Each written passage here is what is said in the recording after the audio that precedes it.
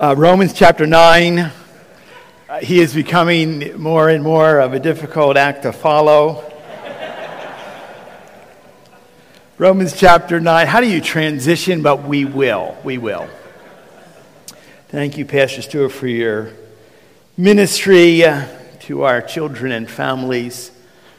Thank you, Matt and Angela and the rest, just leading us. Just wonderful, wonderful time this morning in worship. And my brother Eric, thank you for your clarity and your love for the Lord that is so evident.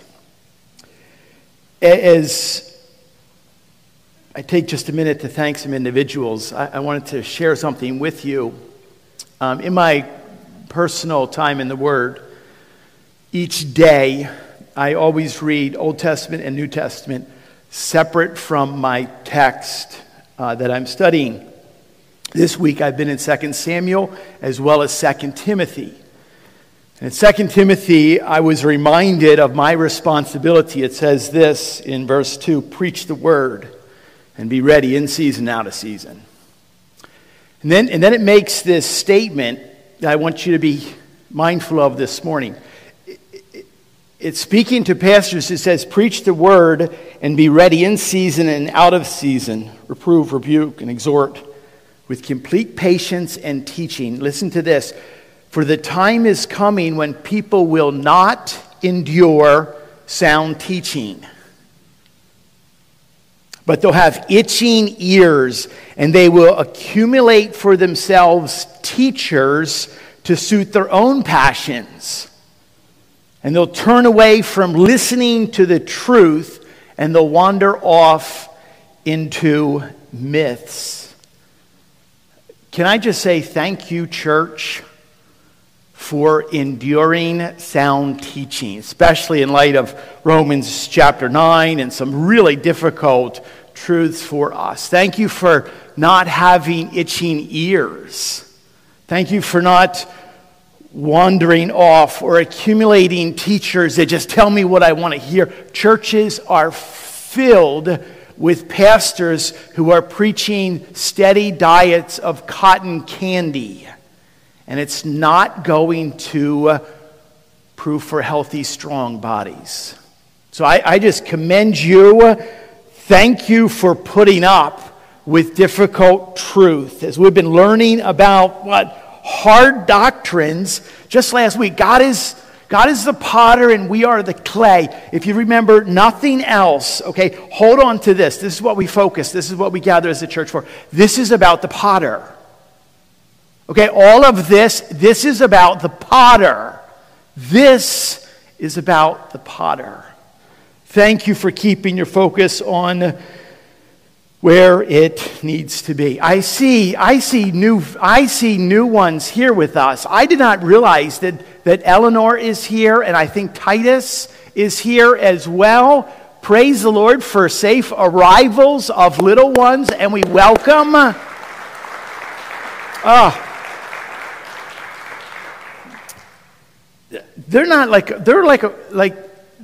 They were just born, weren't they?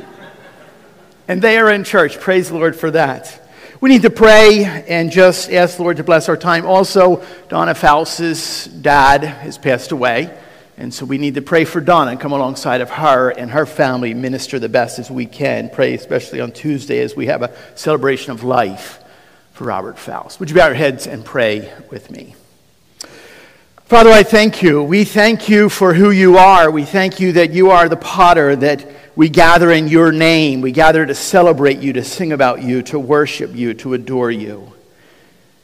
Father, I thank you for your word, and I thank you for each person who's willing to hear and sit under the teaching and preaching. We thank you, Lord. We give you all the praise for new little ones that are with us today. Thank you, Lord, for the blessing. But also, Lord, we think of in the same week that there's little ones born that someone is called home with Mr. Faust. And we just pray, Lord, that, Lord, you'd allow us to rejoice with those who rejoice and weep with those who weep, that we would strive to do this the best that we can. Thank you as well. News this morning for the arrival of Mia's little son. We just thank you, Lord, for answers to prayer all over the place. Father, we just pray now as your word is open before us, as your spirit moves amongst us, that we would hear you and consider the question, if we're clay, then what happens now? What do we do? Please guide my words. May they be spoken in love and gentleness. We love you. May you be glorified in this time. In your name we ask all of these things. Amen and amen. We actually have quite a bit to cover in just a brief period of time, and I will do my best. Direct your attention to Romans chapter 9.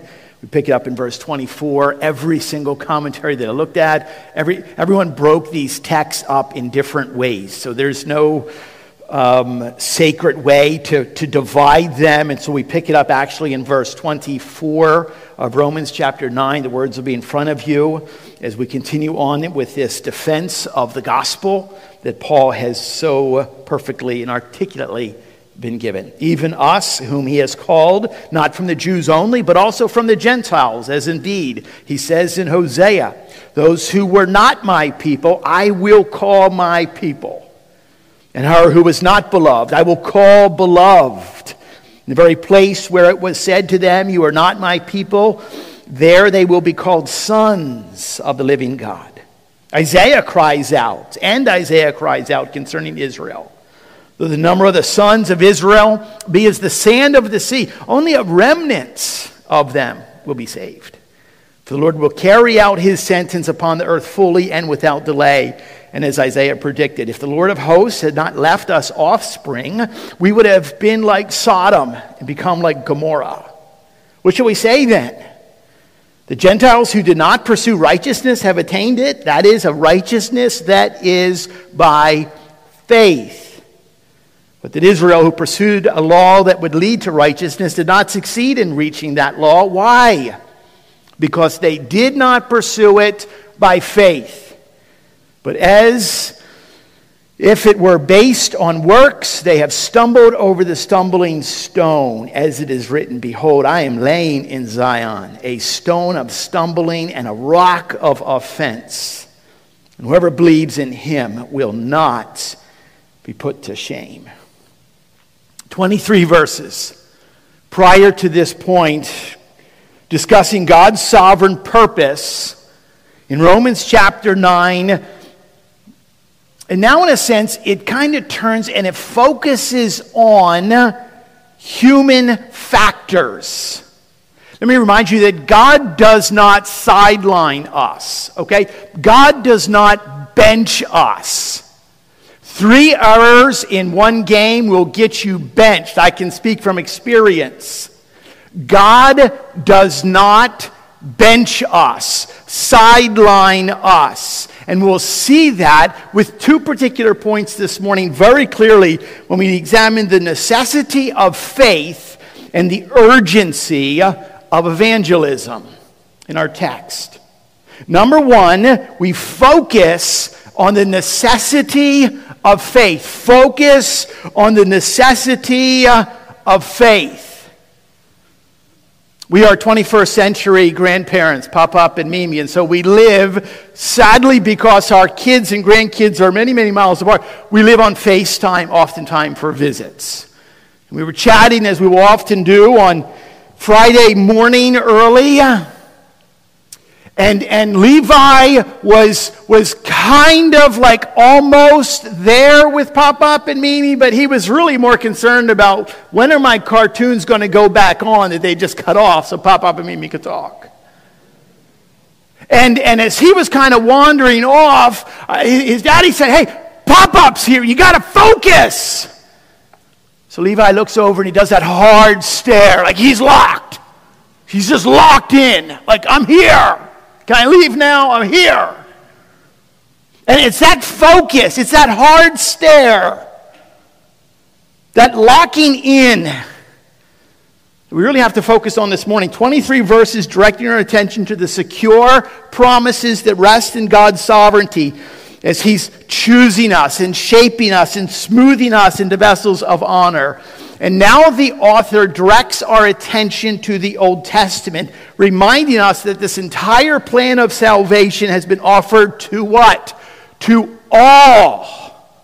Salvation is offered to everyone. All, that includes us Gentiles, not just the Jews. And this entire plan is foretold by the prophets that speaks not only of the consistency of Scripture, the value that we have in it, but that God is always good to His Word, promising us. And He reemphasizes, in a sense, the big idea, and you go all the way back when we started the book of Romans.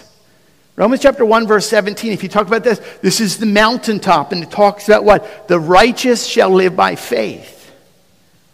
9 chapters later, and guess what we hear? In chapter 9, verse 30, righteousness that is by faith. So our entire salvation is based in that which cannot be seen, but must be evidenced. And the truth is that truth is hard for us. It's painful at times because there's a natural instinct. There's something for us that says, what is it that I must do? And there's an instinct of us trying and keep trying over and over again to attain some kind of righteousness through works or through law. It was the case with Israel as they attempted to do. And that's what our text this morning is reminding us. They have found out, just like what any one of us who try to work our way, surely by my getting up this morning and being here in church, surely that's got to have some measure somewhere. There's some points being gathered. Surely that's got to help. But what does it say? They did not succeed in reaching that law. Why? Because they did not pursue it by faith. A reminder for us that what faith is, trusting. Faith is oftentimes, I describe it simply as resting. There's a connection, there's a connotation when it comes to this idea of faith, and it's swirling and uncertain, unseen around us, and yet there's something that allows us to rest well at night. Trust and rest in Jesus' work and not our own work. So here's how he proves it. He goes to the Old Testament, to the book of Hosea, in Hosea's announcement. And he says this, those who were not my people, I'll call them my people. That's chapter 2, verse 23. He's quoting Hosea chapter 2, verse 23. And then he quotes chapter 1 of Hosea, and he says this, those who are not my beloved, I will call them beloved. So just pause on this. You're not my people, now you're my people. You weren't loved, and now you are my beloved. And it speaks about the broad sweeping scope of to whom salvation is presented to. And it includes, praise God, it includes you and I.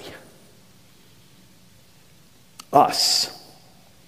I like the way Matthew Henry says it, and he says it pretty simply here. Former badness is no bar to God's grace and mercy. Isn't that a great summary statement? Former badness, because we all have the track record at some level. Former badness does not bar us from God's grace and mercy. And remember the setting here of the book of Hosea. Like, remember the whole picture. God is going to call a man to marry a woman whose name is Gomer. And here's the invitation. She's going to break her marriage vows. She's going to break the covenant with you. She's going to be unfaithful, yet she will still be loved. She will still be cherished and adored. I oftentimes use that very picture in weddings and a marriage charge that I give to a young couple standing, at the front of the church. So just pause for a moment. I actually took a portion. This is what I remind a bride and a groom on their wedding day. Listen very carefully. The story of Christ and his bride is very messy. It's very difficult. It's very sordid history for sure. Yet one of the most vivid illustrations is when God called Hosea to marry a woman who was unfaithful, yet he stays faithful through all the pain and the heartache, the dishonor, and the confusion. He stays faithful. Why? Because God has joined them together. And because God in his astounding wisdom was showing Hosea and us what it is like for Christ to love his church, his bride, and then I address them by name. You, Mr. Groom, and you, Miss Bride. When we stand together here at this altar, making vows, we really don't think the bad is going to be all that bad. We expect sin. Oh, but not that kind. But our holy bridegroom, Jesus Christ, makes his vow knowing full well what he's forgiving. He knows us inside and out. He knows what we're guilty of and what we will be guilty of, even on our best days. Jesus could have the legal grounds to say, enough of this. I don't want it anymore. You violated my love for the last time. This is unfixable. The truth is, there's never been one who has been sinned against, wronged, and disrespected as much as Jesus. And yet what? He keeps loving and giving and serving. And he approves and he delights and he romances. He doesn't just tolerate us. He lavishes his affection on us. He justifies and sanctifies and glorifies. I have heard it many, many times, and I've quoted this as a description. Now, there's a groom worth swooning over. It's that type of love. This morning, and I think times that we're together in church is when the wheels begin to spin, and the enemy is actually very active at this very moment in your heart and in your mind. Telling you, whispering to you, you remember why you were unworthy. You remember what you said. You remember what you did. And yet this morning we come gathered, loved unconditionally. And pause on that this morning and be encouraged. You are loved even in the midst and even in those times when you are unlovable. And there's always those times. You ever say a word? You ever make a statement and you're like, I can't believe I just said that. God still loves. He is faithful when you are faithless, when you failed, when you said, I'll never do that again. God is faithful to love you unconditionally. And you can be forgiven by Jesus Christ, even when no one else, including yourself, will ever forgive you. Jesus does. You can be declared righteous. That's justification. You can be what? Set apart and made useful for holiness. That's sanctification. You will one day and have the promise of being made whole again and holy. That's glorification. That's all wrapped up here in what Hosea's announcement. And there's still more. Isaiah gives an announcement. And so what Paul does is he quotes back to the prophet Isaiah in chapter 10, verse 22. And he says, though the number of the sons of Israel be as the sand of the sea, only a remnant of them will be saved. He uses a picture that we can all identify with. You've all sat on the beach with your toes kind of sunk halfway, and as you're playing and you hold the sand and it kind of runs through, and you're like, wow. And And you begin to like they're stuck, you can't even begin to count. And that's like one scoop with everything. That's the description. It kind of is reminiscent when God speaks to Abraham and says, look at the stars of the sky. You cannot number them. That's the blessing of your own family. And he makes this statement. He says, only a remnant. That word remnant is defined, speaking specifically of the Jews, of a small remaining portion will be saved.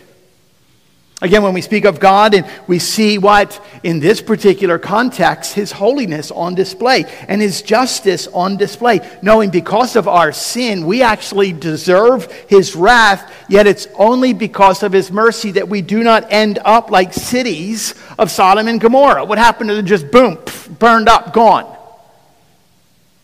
Which He makes reference in verse 29. What I find fascinating is that the main importance is the fact that you and I, despite our badness, have been grafted in through a righteousness that is by faith. It places our focus on the only righteous one. And sadly, in the midst of this tension, tragically, the Jews have what? They have repeatedly stumbled again and again, over and over, refusing to place their faith in the promised Messiah. The same way that people today hear of Jesus and His work on the cross and the tomb, and they stop their ears. I don't want to hear it any longer.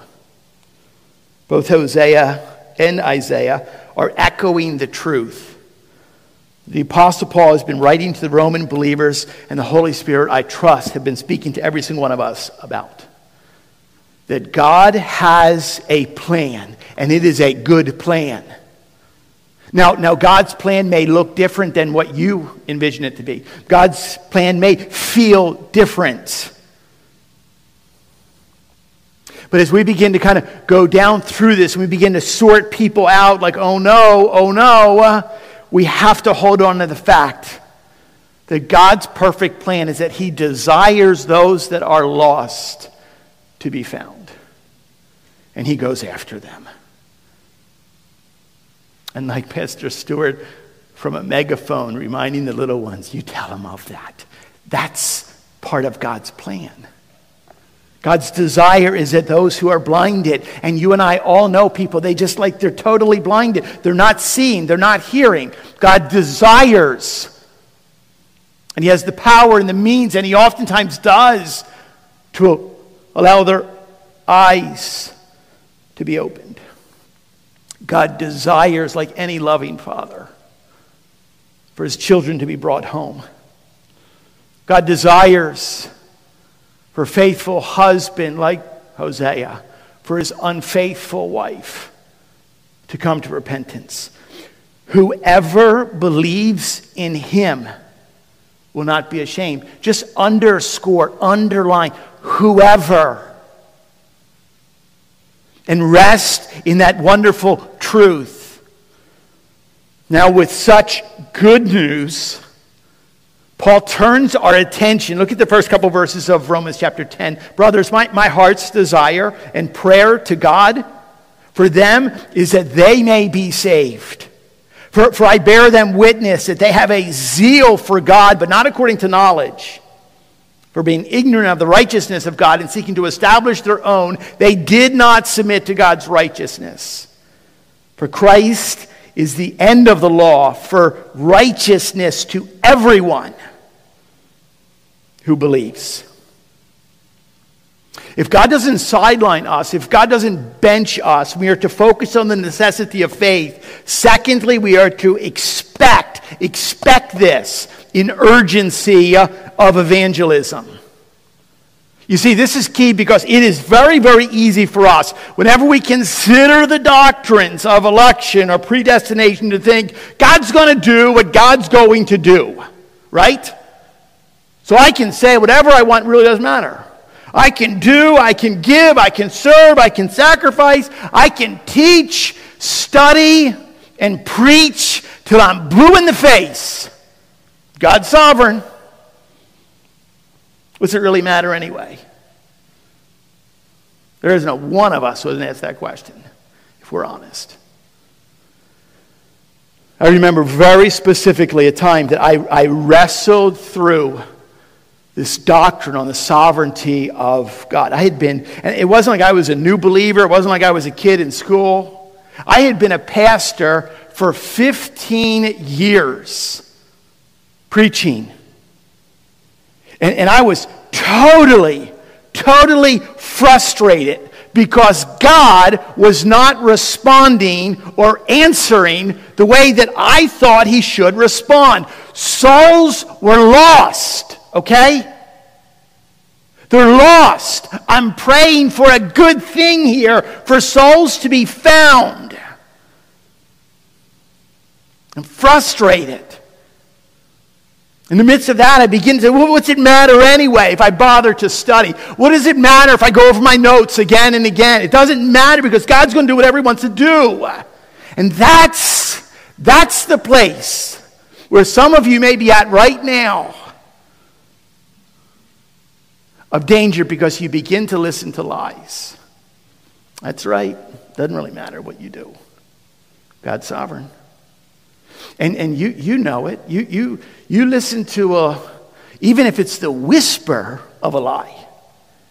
You listen to a lie long enough and it gets louder and it gets louder and you begin to believe it.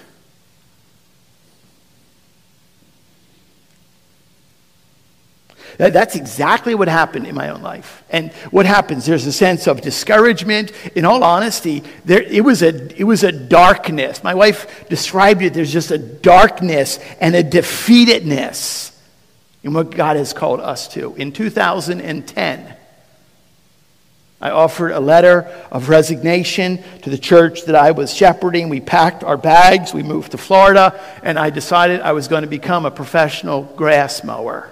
Or a mower of grass. I'm not quite sure what they're called. But I was going to do it. And I did it. And it was just going to be quiet. And I was just going to rest. You know what was really, really interesting? I was fascinated by this.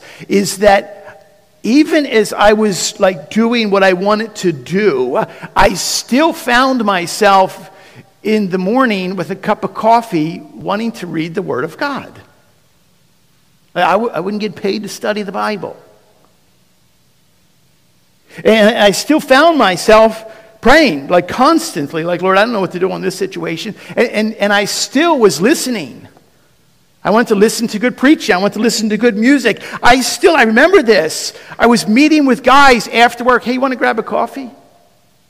And I was opening up God's Word, and I was discipling young men, led 2 men to the Lord. And I was wrestling through like, wait a minute, but this isn't my job. Like, that's what a pastor does. And I realized I was struck with the fact that I am not my own. I have been bought with a price, and I am to glorify God in my body and my spirit, which are his. And after all of this wrestling match, rather than arguing with God on his sovereignty or trying to figure out and fighting trying to understand God's sovereignty, you know what I ended up doing? I just submitted and lived as a child of God. That's all I did. It didn't look a whole lot different with what I was doing before. I just stopped like fighting against. And think about this. We are to swim upstream against the influence of the world. We're not to swim upstream and continue to fight against God. He formed us. He fashioned. He's the potter. This is about the potter. And you've seen a potter at work. We talked about this in the excitement of like, yes, a lump that turns into a beautiful. Like, how does that happen? That was like really ugly. And now it is so beautiful. That's what God does for us. We have been created in his image.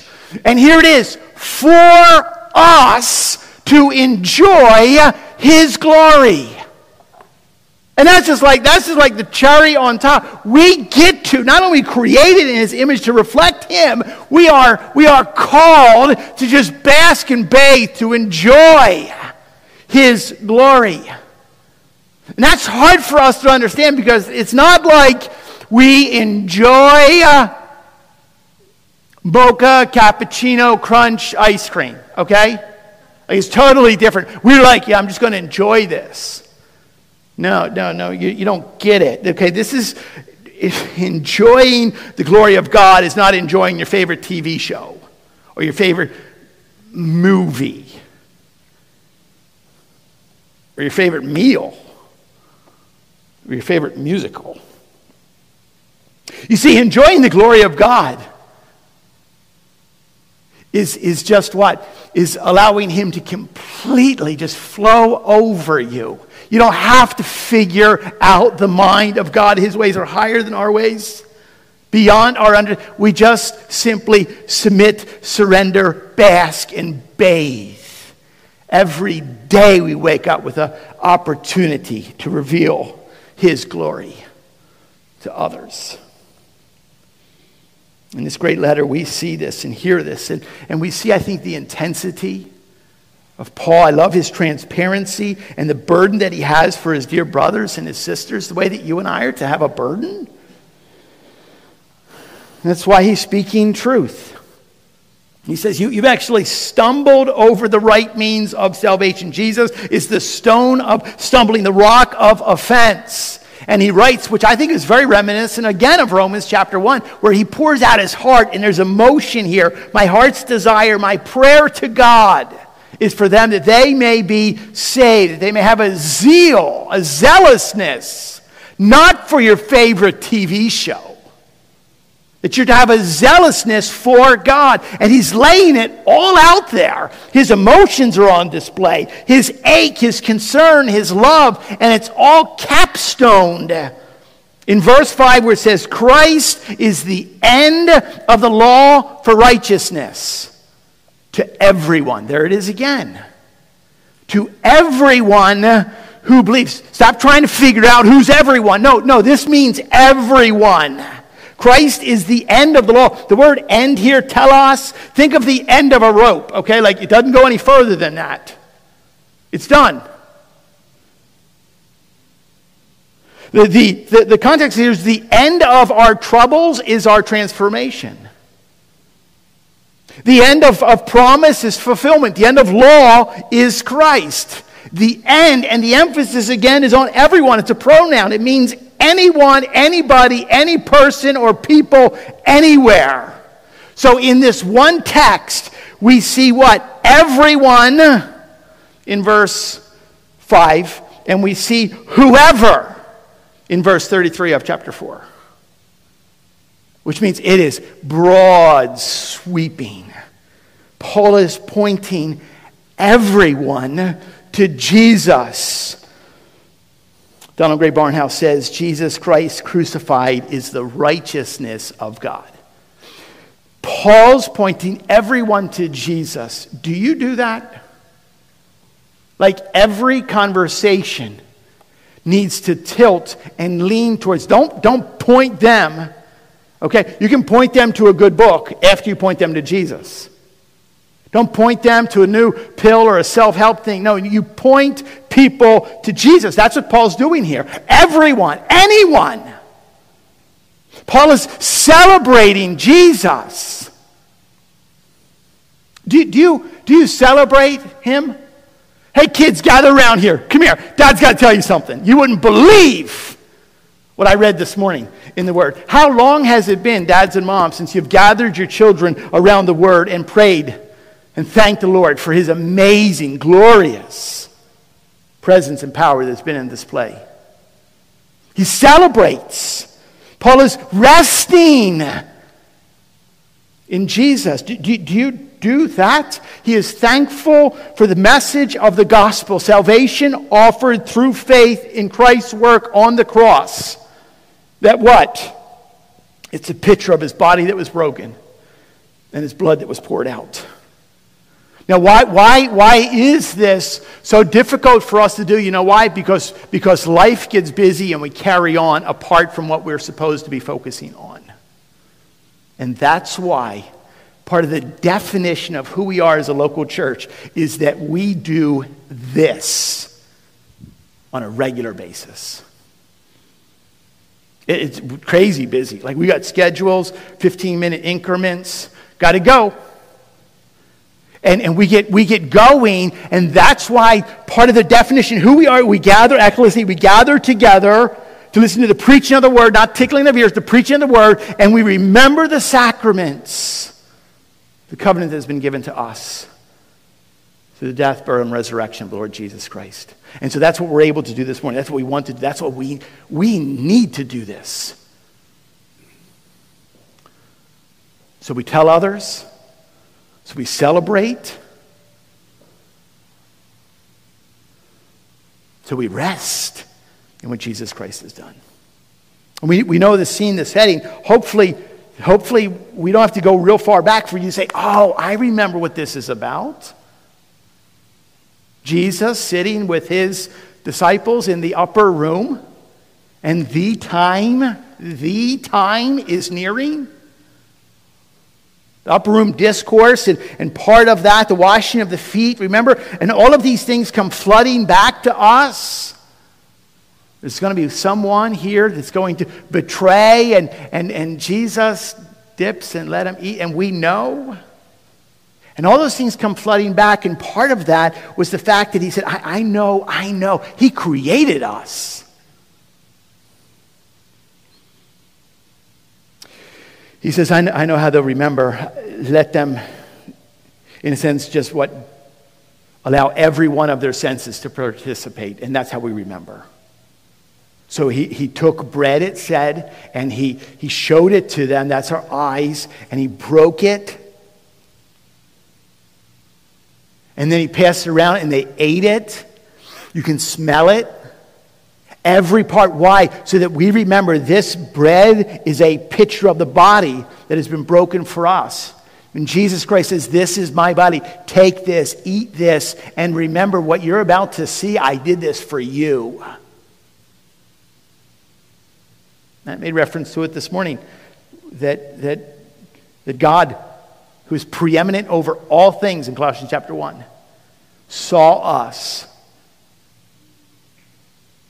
Even in our unfaithfulness, he remained faithful. Even in the fact that we are unloving, he offers his love. And he offered his body to be broken. That's what happened on the cross. His body was shredded and wrecked for you. Took the wrath of his own Father so you would enjoy his mercy and grace. It says as well that he took the fruit of the vine and he poured it out into a glass, and they passed it around. And again, they could smell it and they could taste it. So it was seared. Just like we do this every single month. So this is seared in our hearts and our minds and our memories. As we drink the cup, we are reminded of the blood that was poured out on our behalf, that paid for my sins, the wretchedness of my heart, your sins. Without the shedding of blood, there can be no remission of sins. Blood is the lifeline, that which gives us hope for eternity.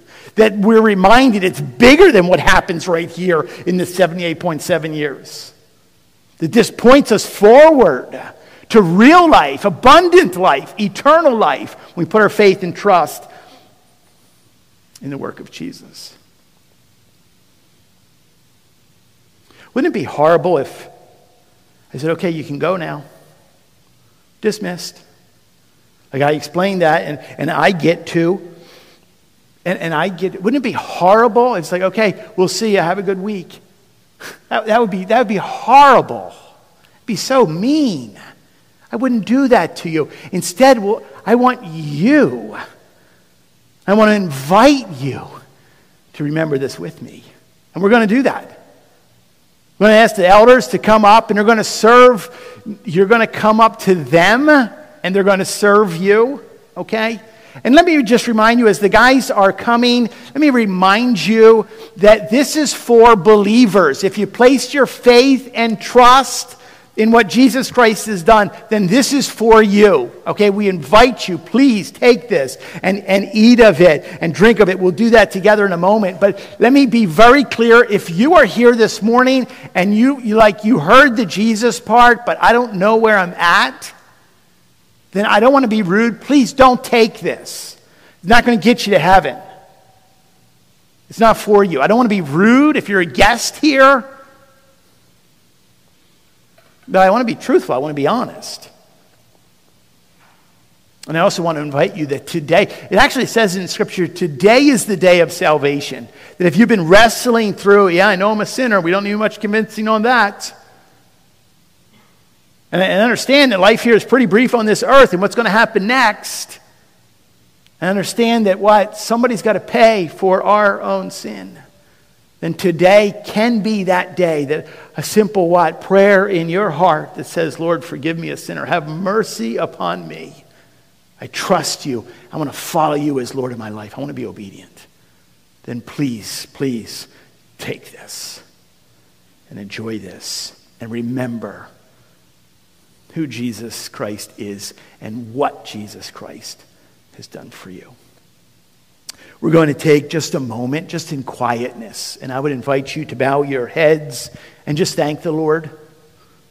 Bask in His glory. Rejoice and celebrate. Just in quietness. And then when you're ready, you can come up to one of these stations, each one of the tables. Someone will offer you the cup and someone will offer you the bread. Take it and you can go back to your seat, and then I'll pray, bless it, and we will enjoy it together. Let's bow our heads.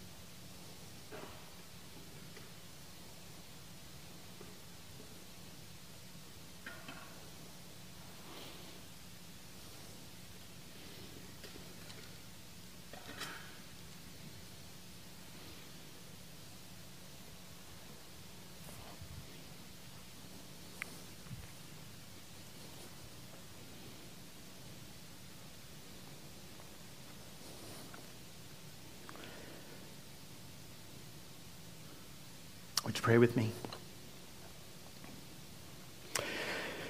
Not unto us, O Lord, not unto us, but to your name be the glory. In your graciousness, you have just lavishly poured out mercies new every day, grace that is sufficient. We thank you, Lord, that all of that is made possible because of what we hold in our hands as a reminder of today, this morning. We thank you for this bread that is a picture of your body that was broken. We thank you for this cup that is a symbol of the blood, your blood that was poured out. As you allowed, Lord, your own Son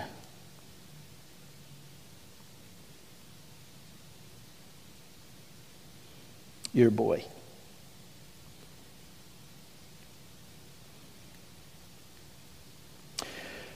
to suffer so that we could live,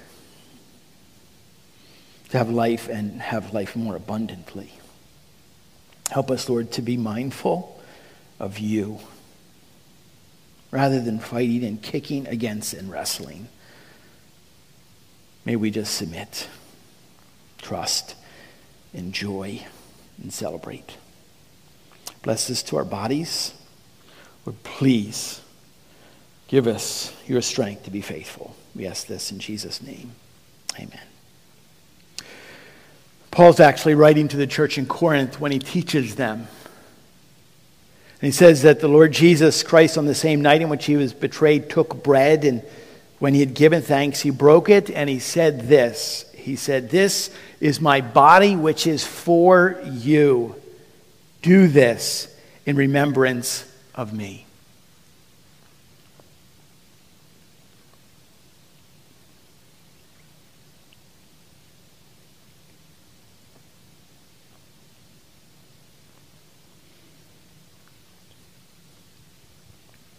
It says, in the same way, also, he took the cup after supper, saying, "This cup is the new covenant, the new promise in my blood. Do this as often as you drink it in remembrance of me."